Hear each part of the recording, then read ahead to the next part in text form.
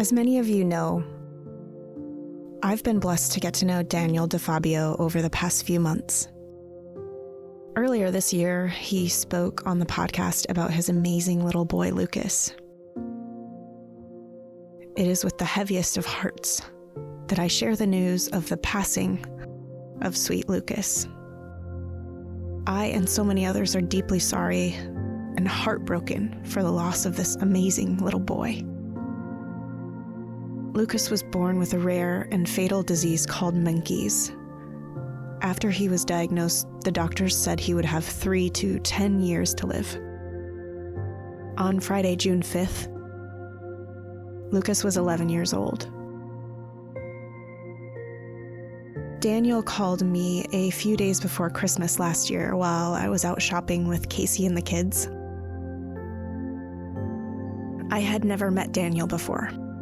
He told me he was currently in the hospital with little Lucas, and he had just listened to the episode about hospital survival.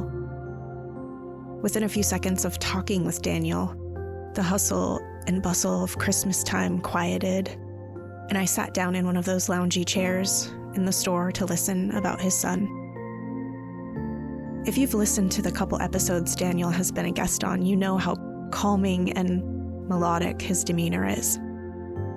He told me about Lucas's diagnosis and about the recent and long hospital stay, and that he was hopeful and determined to get him home by Christmas. I don't know how to explain it, but I felt instantly connected to this family after that phone conversation. There's something about them. I went home and Googled the film Daniel had made about Menkes disease.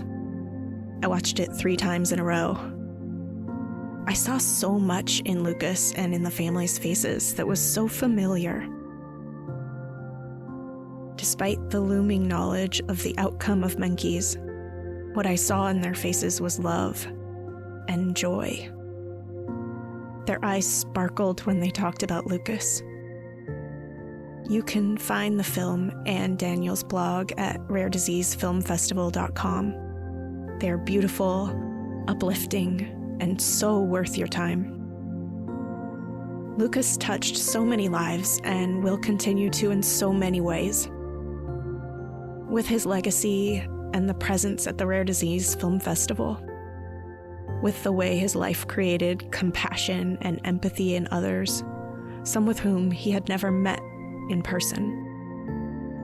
With the love and the life lessons he has taught us that have molded and shaped so many in his family and outside of his family. It is impossible for those of us who have never lost a child to understand what it must be like. I can only imagine that it must be the difference between seeing the moon in the sky and standing on its surface. But Lucas always loved the stars and the spaceships that can take us to them and back.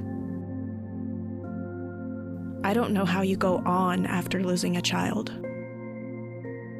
I only know that you do.